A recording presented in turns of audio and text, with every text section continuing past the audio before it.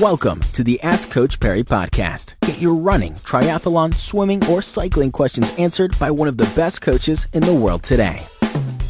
Welcome to yet another Ask Coach Perry podcast. Lindsay, today's question, one that we've chatted about before here on the Ask Coach Perry podcast, and it's from Louise Bordoni. Louise wanted to know, with regards to inclination and the degree of inclination as far as hill training goes, he wanted to know what's the appropriate inclination degree for hill training on your bronze medal program for 2015. Does it vary from training program to training program, or should it be pretty much the same across the board, and what should it be?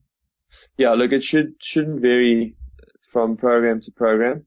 The average percentage incline on the hills on Comrades is between 3 and 4%. So I would put the treadmill on 4 to 5%. Start off on 4% initially, and then after a couple of weeks put it on 5%. But it doesn't need to be any steeper than that. What would that look like on the road, Lindsay?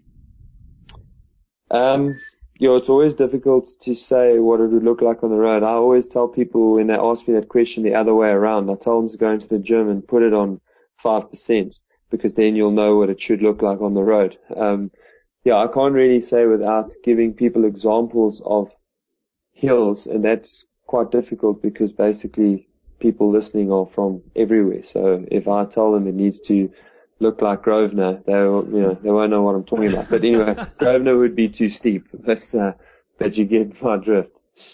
Awesome. Lindsay, thank you very much. Louise, I hope that helps, and good luck with your training. We're back again tomorrow with another edition of the Ask Coach Perry podcast. Until then, from myself, Brad Brown, and Coach Lindsay Perry, it's cheers. Thank you for listening to the Ask Coach Perry podcast. To get Lindsay to answer your question, go to AskCoachPerry.com or email myquestion@AskCoachPerry.com.